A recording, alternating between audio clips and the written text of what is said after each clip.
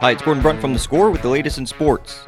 Jeremy Lamb stunned the crowd at the Scotiabank Arena on Sunday when he drained a 48-foot buzzer-beating shot to lead the Charlotte Hornets to a 115-114 victory over the Toronto Raptors. With seconds remaining, Lamb heaved a shot from beyond half court that banked in to keep the Hornets' playoff hopes alive and extend the team's winning streak to 3. It was the second longest game-winning buzzer beater in the last 20 years, as the 34-39 Hornets sit just 2 games back of the Miami Heat for the final playoff spot in the East.